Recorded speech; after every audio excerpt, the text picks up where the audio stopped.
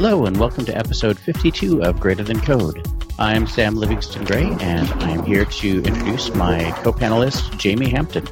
Thanks, Sam, and I'd like to introduce our other co-panelist, Cornelian Adamke. Hi, everybody, and welcome to episode 52. As Sam said, we've been on the air for just over a year now, which I'm super excited about. Yay. We have a special guest with us today, Emily Dresner. Emily is the CTO of Upside Travel. Prior to joining Upside, Emily was product engineering lead for Luminol and web team lead and principal architect on the Elder Scrolls Online at ZeniMax Online Studios. Emily has a master's in computer science and engineering from the University of Michigan. She's also a certified Scrum Master and a fanatical Michigan football fan. Welcome, Emily. Hi, thank you so much for having me today.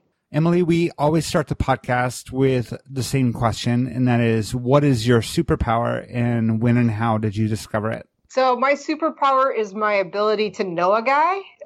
I have an uncanny ability to network. I always seem to have somebody in my pocket from college or from previous work or from online or through some networking facility that happens to know some weird and obscure fact.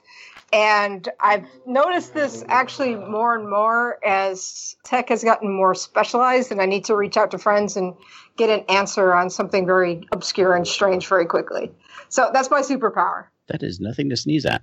Networking is super useful. Were you always that way? Did you develop that skill at some point in your professional career? More or less, I don't let people just go when I move on. I usually maintain a relationship, especially with my old college friends who have all moved all over the place. And a lot of them have PhDs in very specialized fields these days. And I keep up with a lot of people on Twitter, especially. Not so much with Facebook. It's mostly Twitter is my jam. But it's just over time, right? I know people who happen to know a thing, and I usually can reach out to know a guy to get an answer for something. I'm pretty good at keeping up with people on Twitter, but I talk to two of my college friends maybe once every 6 months, and I barely talk to old coworkers, and I don't have that power. If you're not on Twitter, you don't exist to me.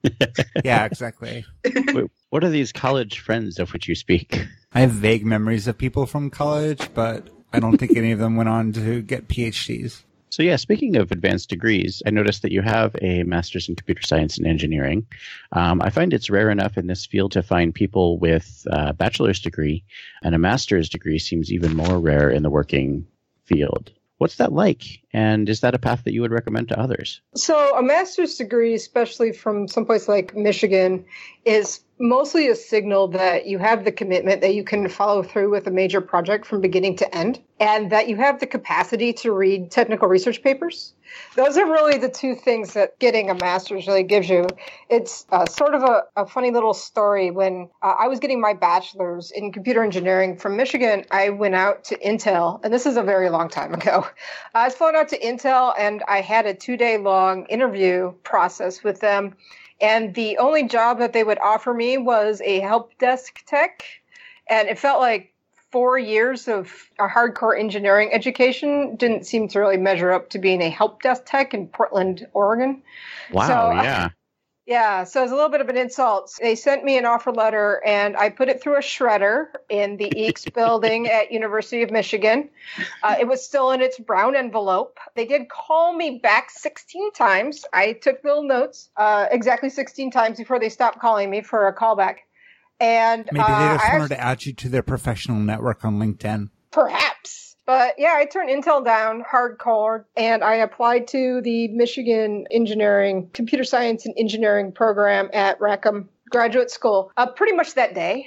And I got in and I did 2 additional years, and I specialized in distributed operating systems, which, funny, back then it was called distributed operating systems, and today it's called the cloud.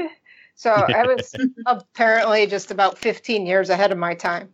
I thought that giant computers were really cool, and I wanted to build things that were so big they spanned the planet. So getting a master's degree gave me some of the deeper algorithmic knowledge to be able to do that, but I didn't use some of that knowledge that I got until almost 10 years after I got my degree. It was just years ahead of its time.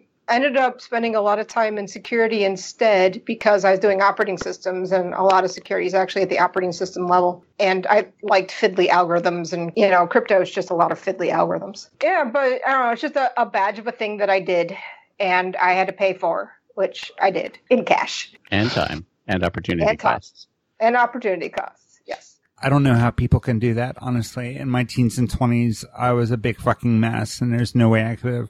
I ended up dropping out of college, running out of money and dropping out of college. So I have respect for people who could finish that at such a young age and know themselves enough to do the work, because I definitely was not capable of that. Same here. I went to college twice and dropped out twice before the third time stuck. And the third time was when I went back at 27, and I was highly motivated after having a bunch of crap jobs to actually do the work. So the second part of Sam's question, Emily, was, is that something you recommend for other people? It depends. I think if you are a woman in engineering, I do highly recommend getting the master's degree. It helps when you're just starting out to pull your resume out from the rest of the pack. It's just a little bit of a nudge that says, hey, I have this much more training. I think about problems in this slightly different and deeper way. And if you're a woman or you're a person of color, then yeah, I actually do recommend that you get the master's degree. I don't recommend you get the PhD unless you want to go into data science. Then I strongly recommend you get the PhD, actually. But if you just want to go into straight engineering or engineering management, I do recommend the master's degree for people who it feels like you need to get your resume onto the top of that stack to get a second look. It served me really well for, I don't know, almost a decade of just being able to get my name in front of a hiring manager just that little bit much easier than if I just would have had my bachelor's. I was not offered any more help desk jobs from Intel after that. Let's put it that way. It's almost like you're saying that women and other underrepresented minorities have to work harder to be seen as just as good. What?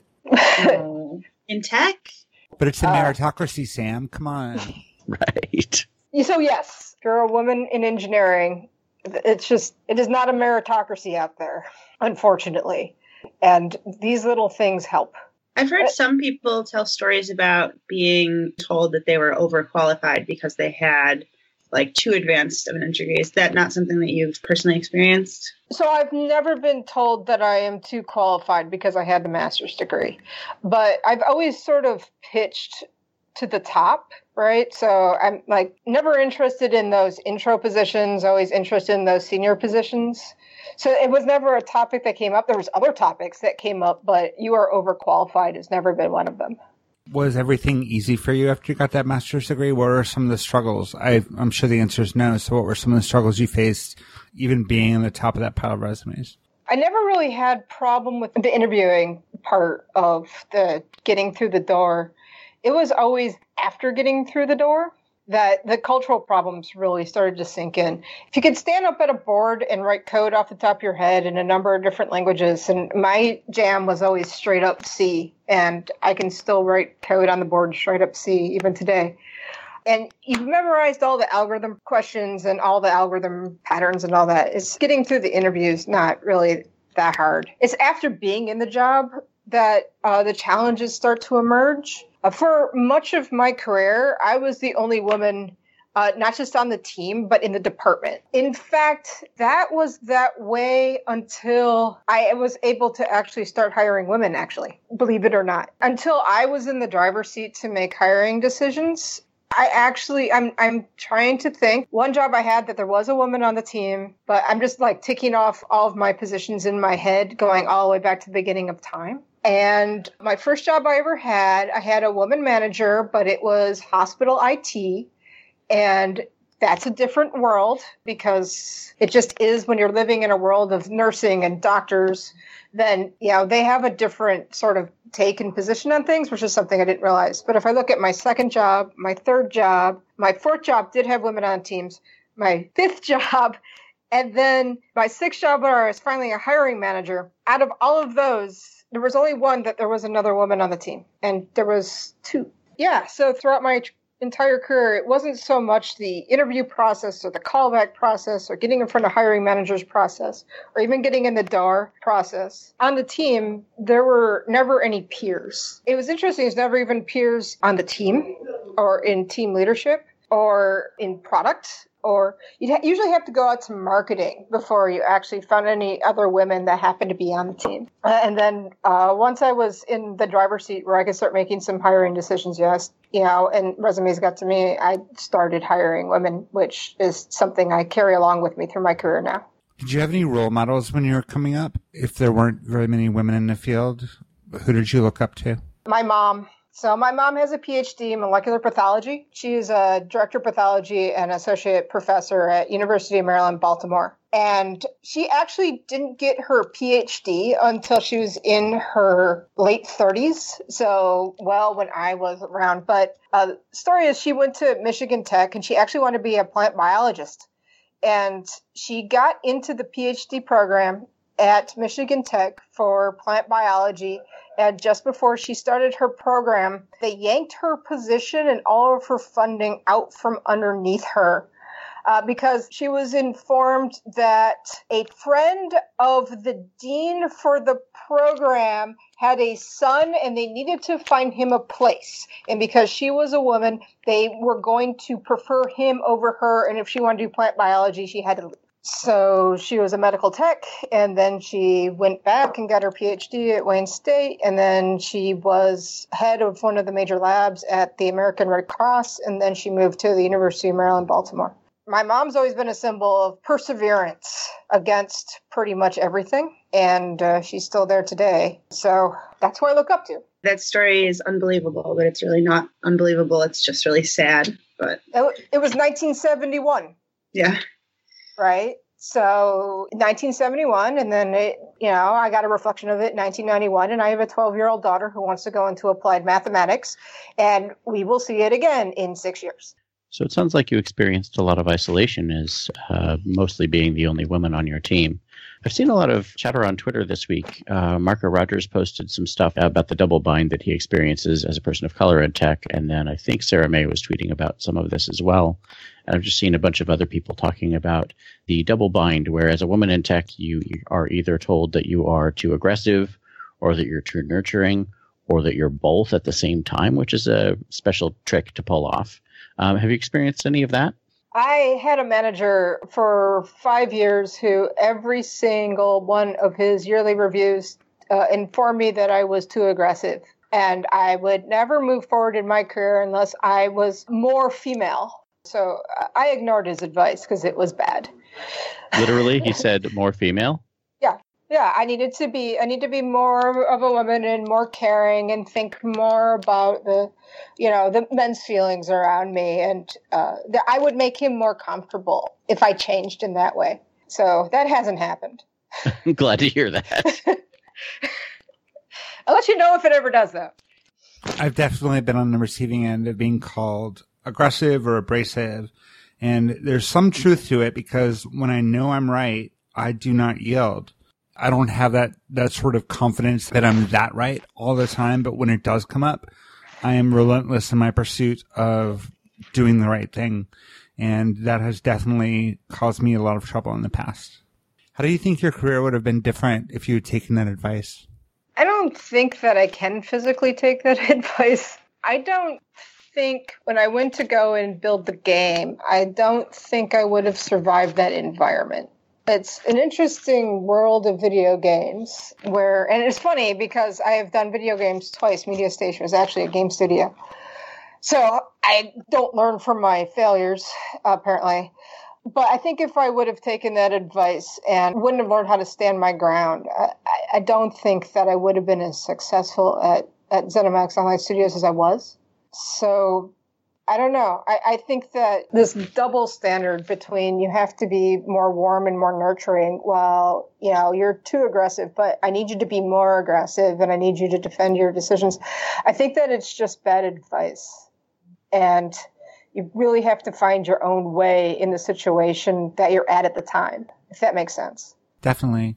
I'm interested in hearing about how working at a gaming company was different from working in a more traditional, what we think of tech environment. I have a friend who she specializes in programming AI for bosses in video games. And she's told me some real horror stories about what game studios are like and the grind and the long hours. And I'm curious how your experience was in that industry and maybe why you left it. So there's an old David Foster Wallace essay called A Supposedly Fun Thing That I Will Never Do Again. In that case, it's about him being on a cruise ship, which is also a supposedly fun thing that I don't really want to do again.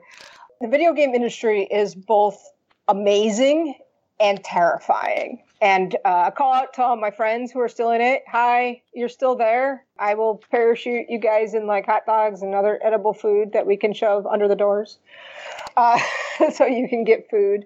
Shout out to my friends at Blizzard and Ubisoft and Stuart ZeniMax. It is the group of the most passionate people to work with that I have ever worked with in my life. These are people who love what they're doing. They live for it. They breathe it. They play their own games. They eat their own dog food. They play other games for fun and for work. They do nothing but read Kotaku all day. And they know every single thing that's coming out on the game schedule. They know every conference, every sub-conference, every blog, every major person on Twitter. These people live and die and breathe video games, and they are terrific to work with. And if anybody ever has a chance to do it, I actually highly recommend the experience. But it was also an experience in getting things done extremely fast, understanding what is important and what is not, learning how to sort of weed out the egos from the job that has to be done because code has to be delivered. It is an educational experience in how to handle the pressure from social media. It's one thing to see one piece of feedback or one tweet on your product, and it's another thing to see it on Twitterfall when it's coming at 10,000 tweets in a half an hour. Those are two very different experiences, and I have had them both. When it comes to shipping, it is a very high-pressure environment. In a lot of places, the teams do pull together, and they do pull together to get the job done. There's a lot of frustration. A lot of people sort of lose their patience and leave. But there's also a feeling of satisfaction when it gets out the door. It is a lot of hours. It is a lot of hard work. It is a lot of dedication. You have to want to be there. And I wanted to be there. The reason I left is because there was just some internal factors. He launched a AAA MMO, and the parent studio is not happy with the launch, and they're sort of interfering with everything now. And there's sort of some standard ZeniMax stories that you'll hear from anybody else. And part of it was just some burnout at the end of that, and I needed to go do something else for a little while. Hilariously, I just wanted to downshift, so I went back to startups because I was looking for something slightly slower. But no, it's a terrific experience. And a lot of people, I still talk to them, people who I worked with there. I still talk to them every day. And it's a sort of environment where you form friendships for life. I think I have a good understanding of what you did at ZeniMax. You painted a picture for us. How does that compare to what you're doing at Upside now? So it's funny because I really started on the ground floor here, and I got to think long and hard about learn lessons about what we did really well and what we didn't do so well, and pulled a lot of the management direction that I felt worked really well and brought it here. ZeniMax was, for a very long time, it was a very move fast and break things environment. And I'm a big fan of move fast and break things. So brought that ethos here, learned the pluses and minuses of Agile versus Kanban versus team size, team communication, overhead, scaling, a lot of those lessons I brought here. But I also tried to leave some of the grind on the floor, simply because I believe this is a marathon and not a sprint. Video game companies, most of their QA is outsourced contracts, so they don't really care if they burn people out on third shift. And I have more of an eye towards long term of growing people and growing their careers and retaining them and making people better people than the way I found them. So that's a plus and that's a minus. The video game industry, except for Ubisoft, call it to Ubi, a lot of places, they're not really big in investment over the long term. And I think it's very important when building a healthy culture to have investment on a personal level and on an organizational level. So just a little bit more of the CTO thinking of how we really should be as a people and as a department and as a company, instead of just as a thing that needs to ship a thing out the door to the hordes that are waiting to play their game. So that's sort of the difference here than what I experienced before. And also it's very important for people who can be together to be together, right? People need to be together on a mission. So we try to build mission here, which is also important. People need to come to work every day and feel like they're doing a thing that's important. But so that's upside. That's a little bit of what we've done different here than we've done it in previous gigs. Another thing that we've done here is that we've hired a lot more women here. We have women engineers who are working on main product. We have engineers of color who are working on main product, which is super cool. DC is a really cool tech city because we both have historical black colleges here, like Howard College and Howard University. They're out by Shaw. And University of Maryland, College Park, UMCP, plus Virginia Tech. And because the government has these requirements for diversity in hiring and diversity in advancement, we end up having just a larger influx of diverse candidates that come to us. So we're very, very lucky in the DC environment. And we get to pick from people who otherwise may not be able to have the same opportunity out in Silicon Valley.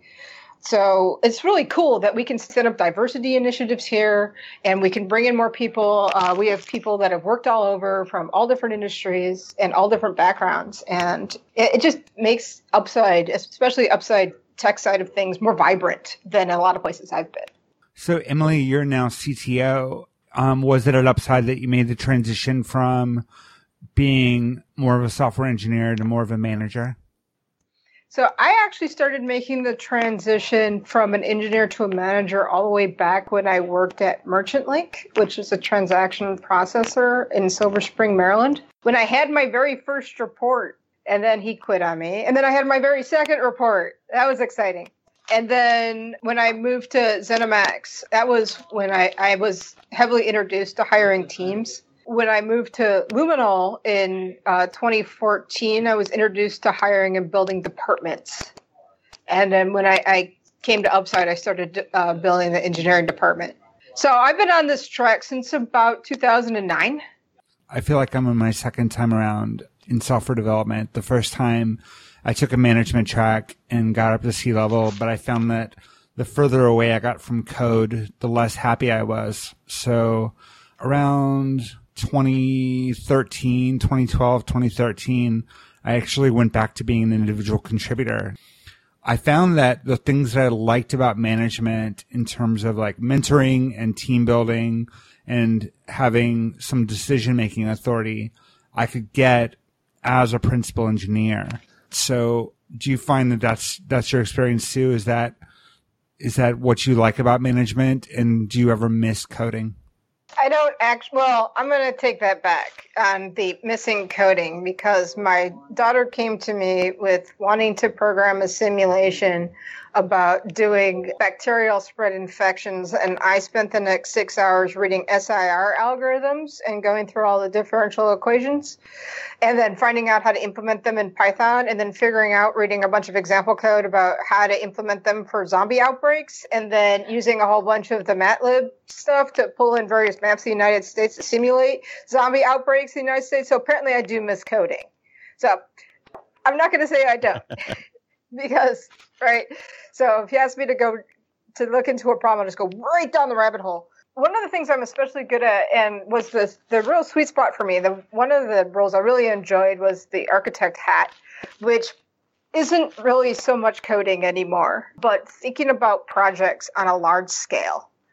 So instead of just thinking about my one piece of code really deep, right? So if you're writing like some kind of file system and you're trying to deal with some of the L1, L2 cache miss algorithms for your file system, you're really going really deep in some operating system driver.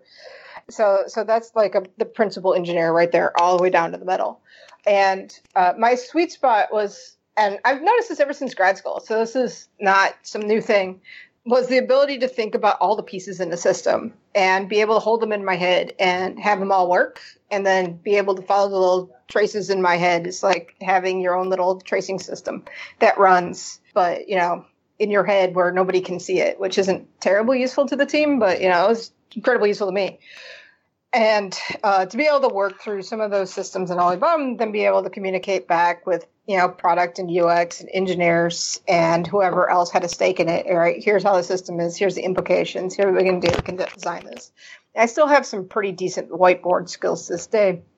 It's interesting because I've taken that piece of skill set of being able to hold everything in my head at once, and I've transposed it onto people instead of just things. So sometimes I joke and claim that I just see everybody who's in engineering just as a process list. I'm just walking through doing a PS-EF and seeing what everybody's doing and what exactly they're working on, and I can see all the processes running at once and how they're scheduling on the processor that is upside, which I think drives my direct reports nuts.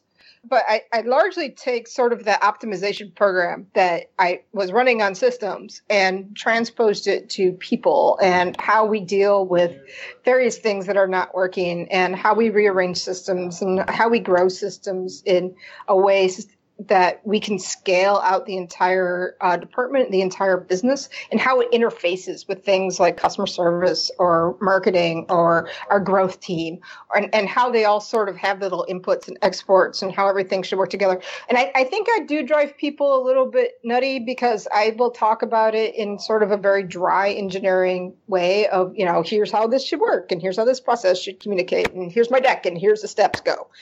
But it's worked really well for getting Upside off the mark and getting us from, 10 people to 100. It's been a useful skill. I don't think I would go back to building code. I don't think I would go back to writing things other than fun evening projects, trying to get TensorFlow running or whatever I'm playing with today. I actually don't miss being an individual contributor. So that's a kind of long-winded, but that was my answer. No, that was really interesting. I have not done management track at all, and I'm not sure that I ever want to. The thought of kind of moving in that direction is scary to me, but it was really a fresh perspective to see how you thought about it. So thank you. You are welcome. It is interesting to hear about the idea of treating systems of people the way that at least in part, the way that you might treat a system of code. I will tell you that people are way more difficult. Computers do exactly what you tell them to do, and people never do what you tell them to do. Literally never. And you just want to walk around and hook a debugger up to them and try to figure out where the code is wrong. Leadership is super interesting. It's mostly putting out your vision and trying to build these North Stars and say, we need to, as a team, get to North Star, but I really just want an MVP of this thing, so please just give me a little skateboard and we'll get to the North Star. Be patient, but just give me a little bit of this. Awesome. Now ship it now. But it's fun. It's fun in a different way. I want to take a second to give a shout out to our newest $25 level sponsor, Reese Brigden. I hope I'm not mispronouncing your name. Reese is on Twitter as Risukari, Risuikari. And I want to remind people that as a Patreon, you get access to our exclusive Slack community. I think we just passed 100 people. Is that right, Sam? And we talked 200, in fact. 200. Wow. We talk about things that come up after listening to the show. You have the ability to suggest guests, to suggest questions to our guests, and to just be around like-minded people who understand that software is about people and that we are all greater than code.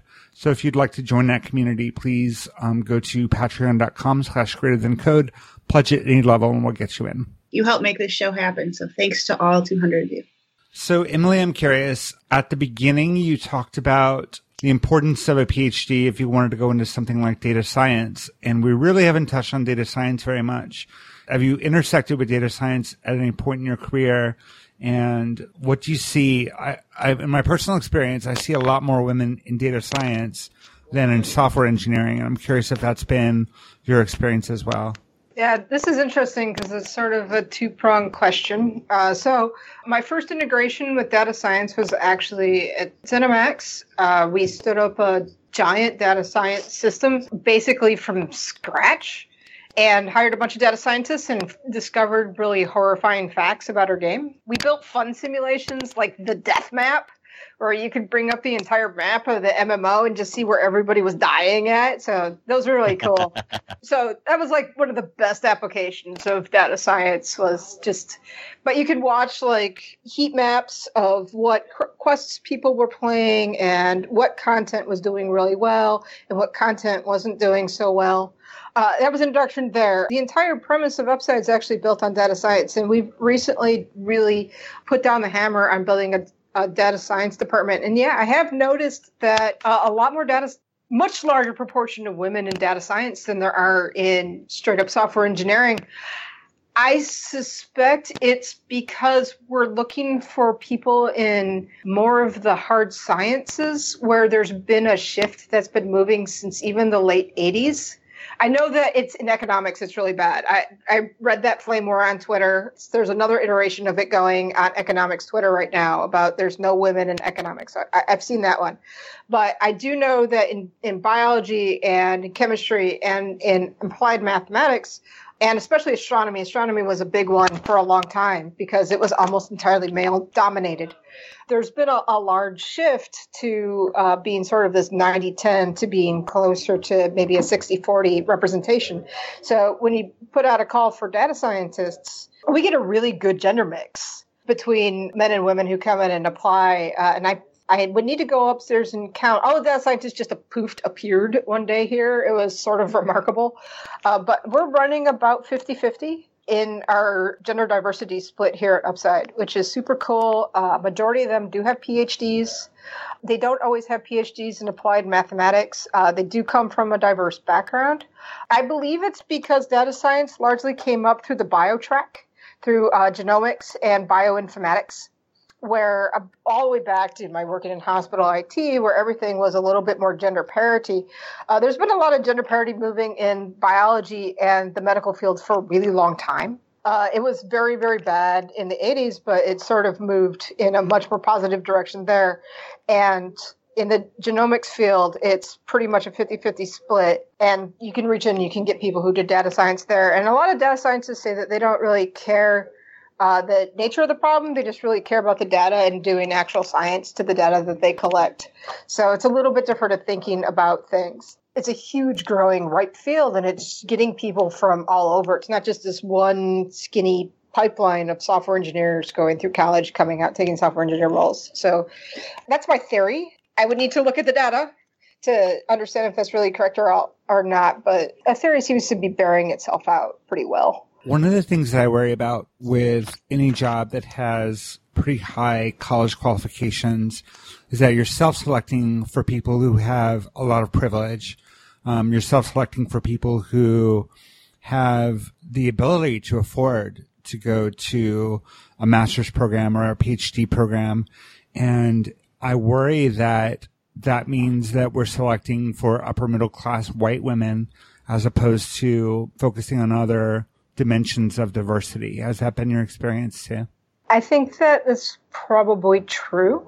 You know, I went to Michigan, and one thing that Michigan engineering, which doesn't overlap with data science, but that's my background. One thing Michigan engineering was very proud of was its scholarship programs for merit for underprivileged children who are coming out of Detroit. I can't speak about through any other university or any other university's program. And props to my homies at Michigan. All right, go blue. There was a lot of outreach and a lot of work to bring in students that came from, especially Detroit in particular, but also from, Saginaw and Flint in the sticks, bringing them in and getting them into programs where they would shine. I just don't know. I know that Harvard is hideously unbalanced. 30% of the freshman class are all legacy and, other bits of nonsense. I'm hoping that places so my husband went to Maryland College Park. He actually was chemistry and not computers. And he was there for a whole bunch of years, actually. They were a very diverse department too, and were very big about reaching into DC and serving underprivileged students and getting them into graduate programs. I don't know. So I don't have a good answer for that, as I guess my long-winded answer is. I know that the public universities are trying to do something about that problem, and I can't speak to the private universities. I can't speak to the Harvards or the Stanfords of the world. I do find it interesting that you mentioned that you're drawing a lot of talent from the other STEM fields, and especially bio. I have the impression that there are not as many jobs in those other fields and they don't pay as well. So I wonder if tech is managing to attract a bunch of those people just because of all of the money that's currently here. I have a different theory, which is my theory is that they all went to fintech in New York, and fintech isn't all that hot anymore, and now they're all moving into the next field. Financial tech, you mean? Yeah. For a while, especially before the Great Recession, fintech was draining data scientists out of the universe. Really? Oh. Yes. There was a huge move. It was especially PhD physicists where it was the biggest one.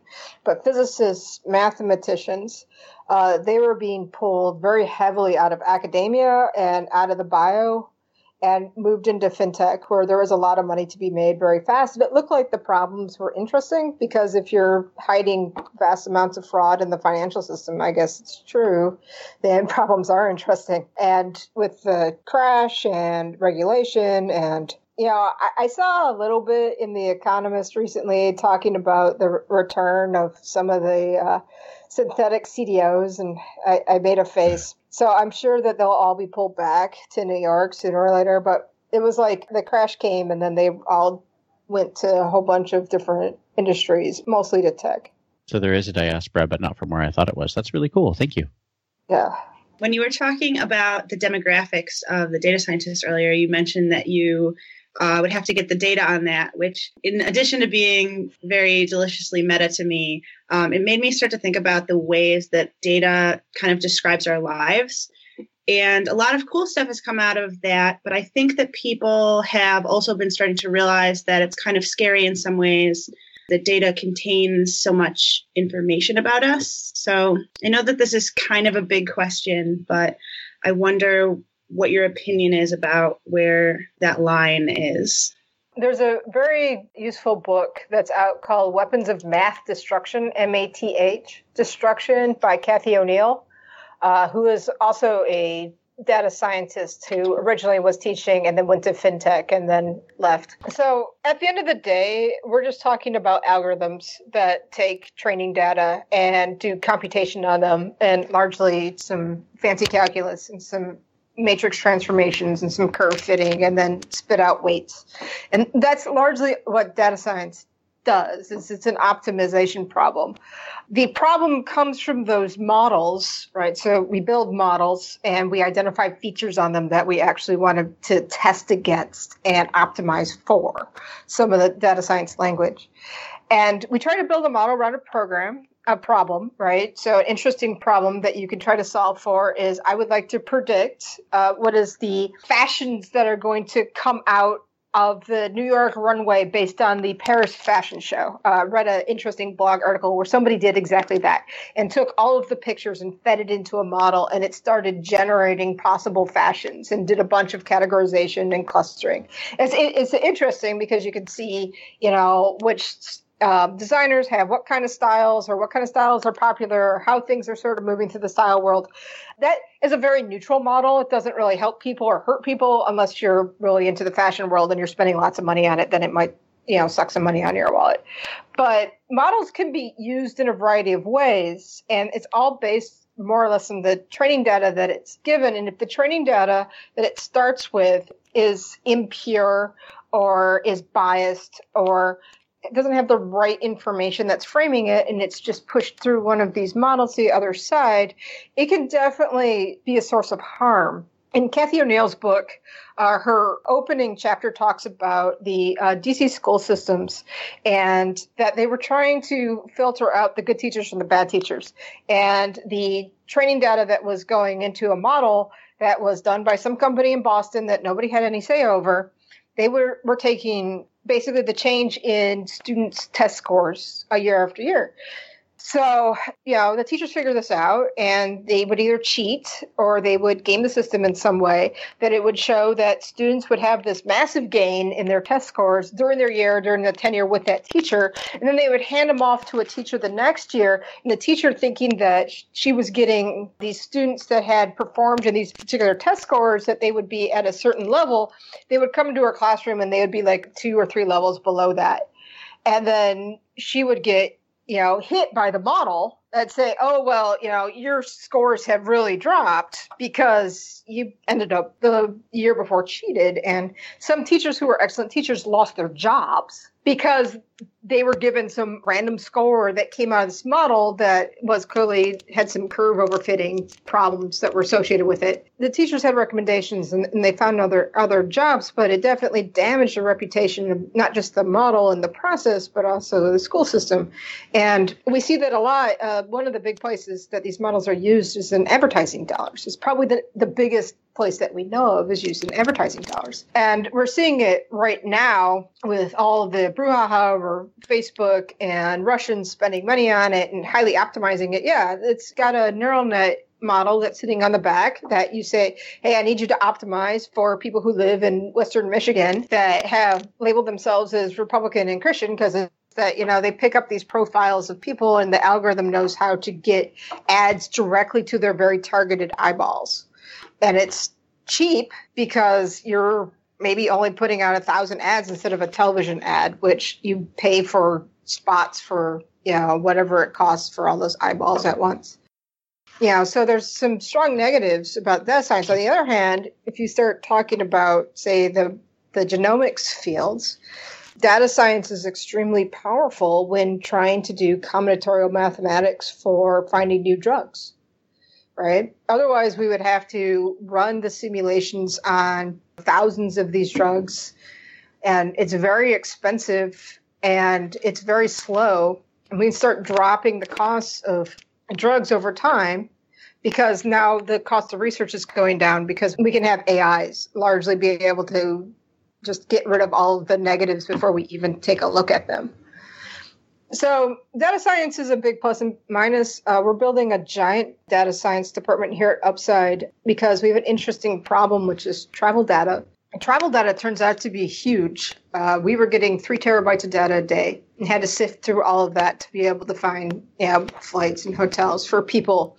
So the big question, right, is how do we start building automated shoppers and sorting around your preferences to be able to sort of push all of the poor flights that have like 2 connections, don't have any Wi-Fi, or the plane's not comfortable. How do we push all that stuff to the bottom and bring up all of the flights and hotels that are quality up to the top? So it turns out to be pricing is a huge data science problem, where there's a combination of how do you set margins versus how do you find quality versus how do you set preferences versus how do you get in other stakeholders' needs into the data to be able to bring up something that's of high quality to the customer. So in that sense, we give people quality and reduce the amount of time searching and be able to build trust. So in that way, the model's a very positive model because we're basically an automated shopper that's for that person's needs. That sounds like a really interesting problem. Like when you were describing it, it seems almost like building a program that can think the way that a human might think about what a human's preferences would be.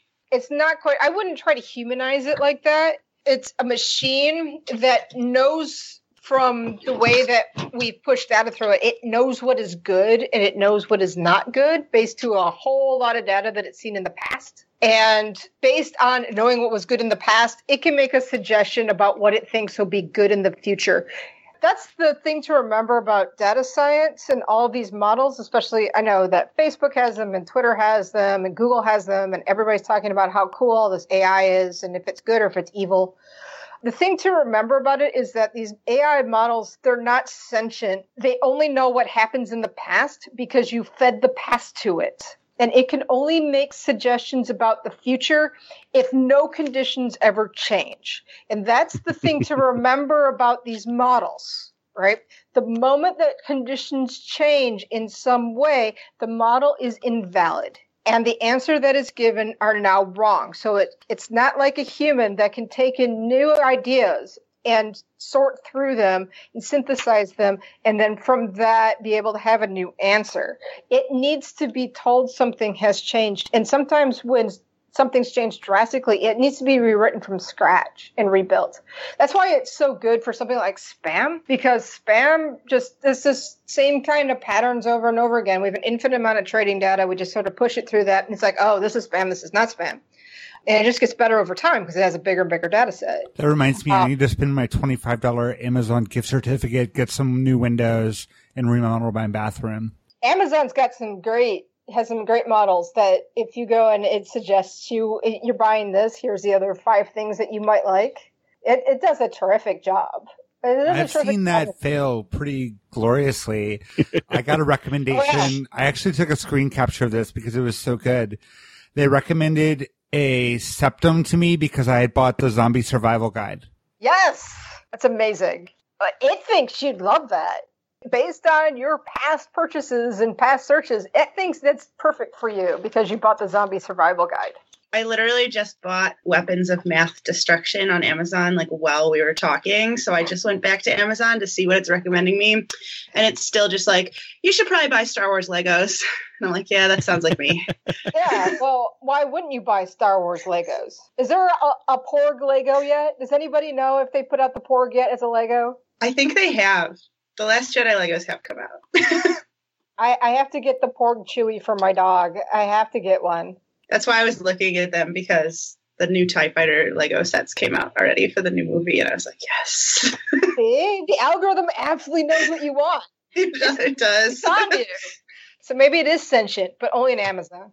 And then, of course, there are the cases where you buy something that you only buy once every 5 years, like a refrigerator, and then Amazon says, here are 5 other refrigerators you might be interested in. Well, you might want to buy 5 other refrigerators. Have you considered it? You're a refrigerator enthusiast. Well, I will now. I think about that. I spent a lot of time searching for very strange books on Amazon, so it's totally confused what I want. So you talked about the importance of feeding good data to your model, which is something that we've talked about indirectly a few times on this show. I wonder if that's something where having people with background in doing actual science is helpful. Does that training include skills on how to analyze the quality of your data and find where the biases in it are?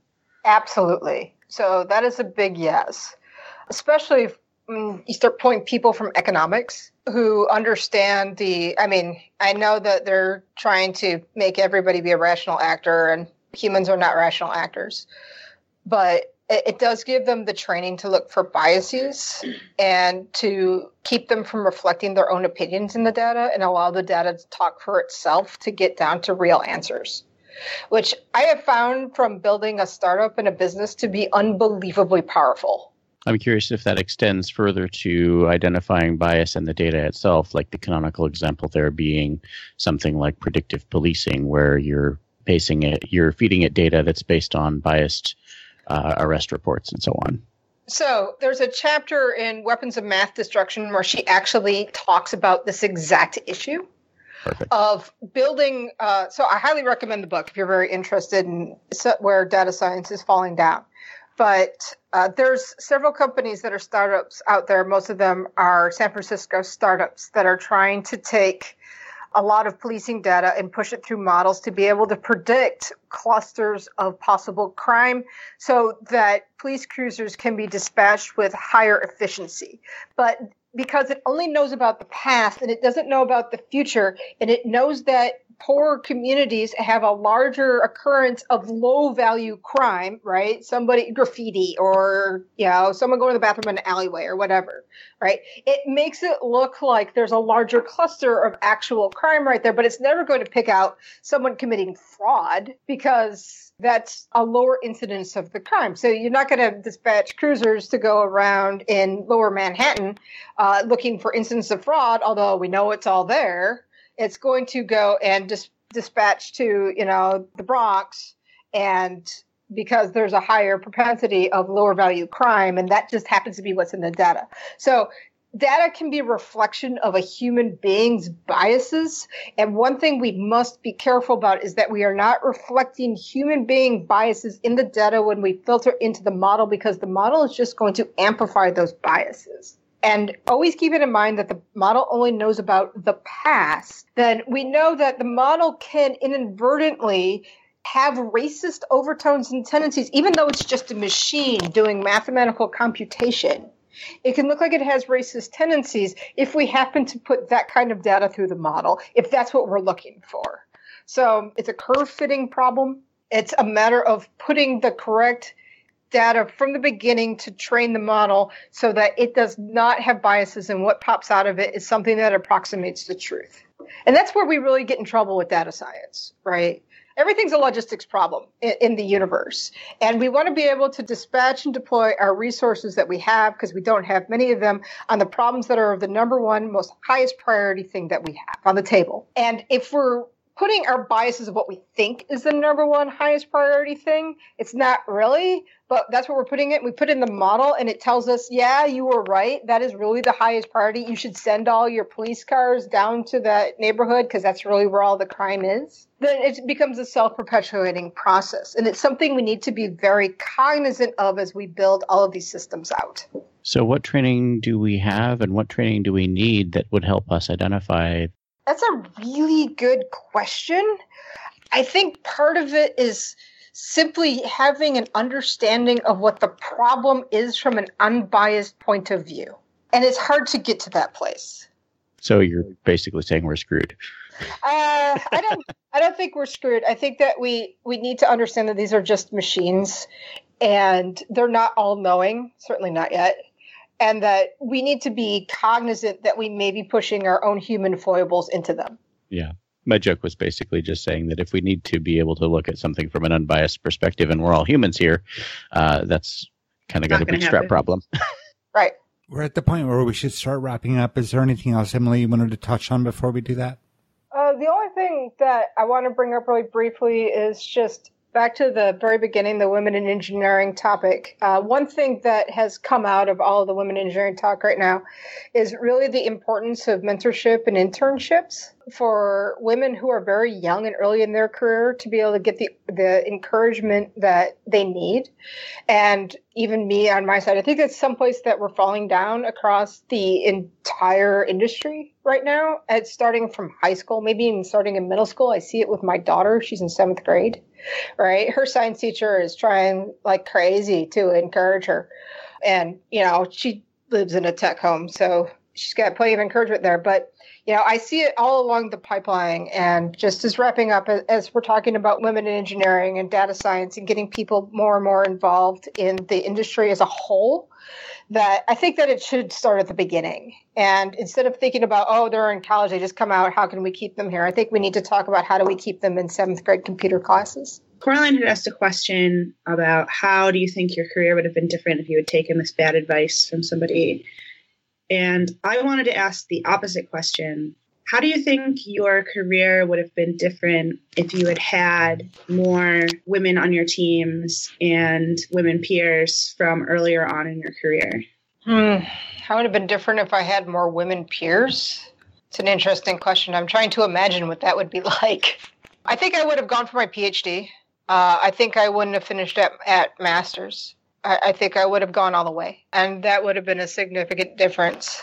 I probably would have pushed into management a lot earlier as well. There was never any encouragement from it on my side. It was just me just going to get things done. I think I probably would have moved faster and harder in my career than I did. And I probably would have taken a few more risky opportunities that were on the table than I did.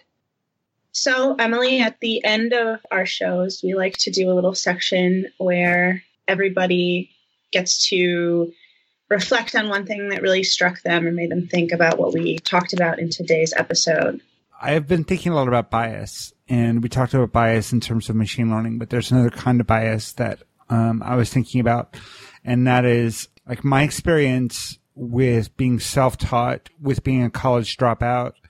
I think I am biased toward hiring people with a similar background story to me people who have taken the initiative on their own to learn what they need to learn to break into our field.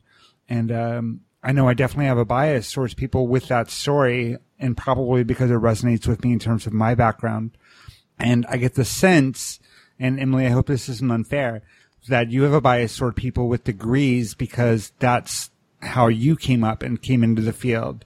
And I think we think a lot about biases in terms of negative impact on things like diversity and getting, more people into tech from, different ethnicities or different genders or different socioeconomic backgrounds.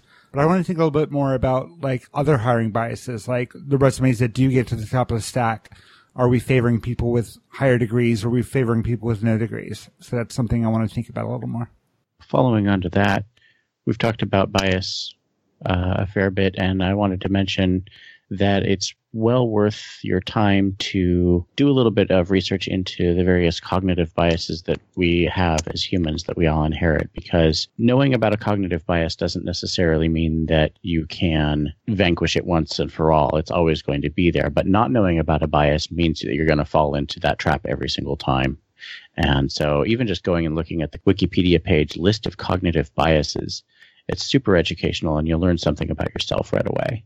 For my reflection, I am thinking more about how computers aren't people and what we said about that, which sounds so obvious when I word it like that. But I think that people in general have a real tendency to anthropomorphize things. I know that I certainly do, but I think a lot of people do. And that's how we end up with like Siri and Alexa and like these computers that we speak to like they're people. And I was really interested in what Emily was saying about how computers can't think like people because they can't take in new information and change their minds the way people can. And a lot of the technology that is kind of cutting edge these days is kind of scary for me. I'm kind of a little bit of like a skeptic in that way, but that really hit the nail on the head about what's scary about it to me. So I was really happy to have heard that perspective, so I can now think more heavily on it and how it makes me feel about tech. So thank you. My reflection is that I really enjoyed doing the podcast. This was a fantastic experience, and thank you all so much for inviting me on your show. And I really enjoyed it. And my reflection is that I really do enjoy teaching. It's interesting to be able to sort of talk and dig onto a topic with interesting people like yourselves and just sort of reflect on sort of computers and people and society and what it all means. Great. Well, thank you very much for being here. We've really enjoyed this conversation, and I think our listeners will enjoy it as well. And looking forward to seeing how people react to the podcast in our Slack community and some of the ideas we brought up today. We've definitely covered a lot of ground. So thank you very much. And to all our listeners, we love you, and we will talk to you again very soon.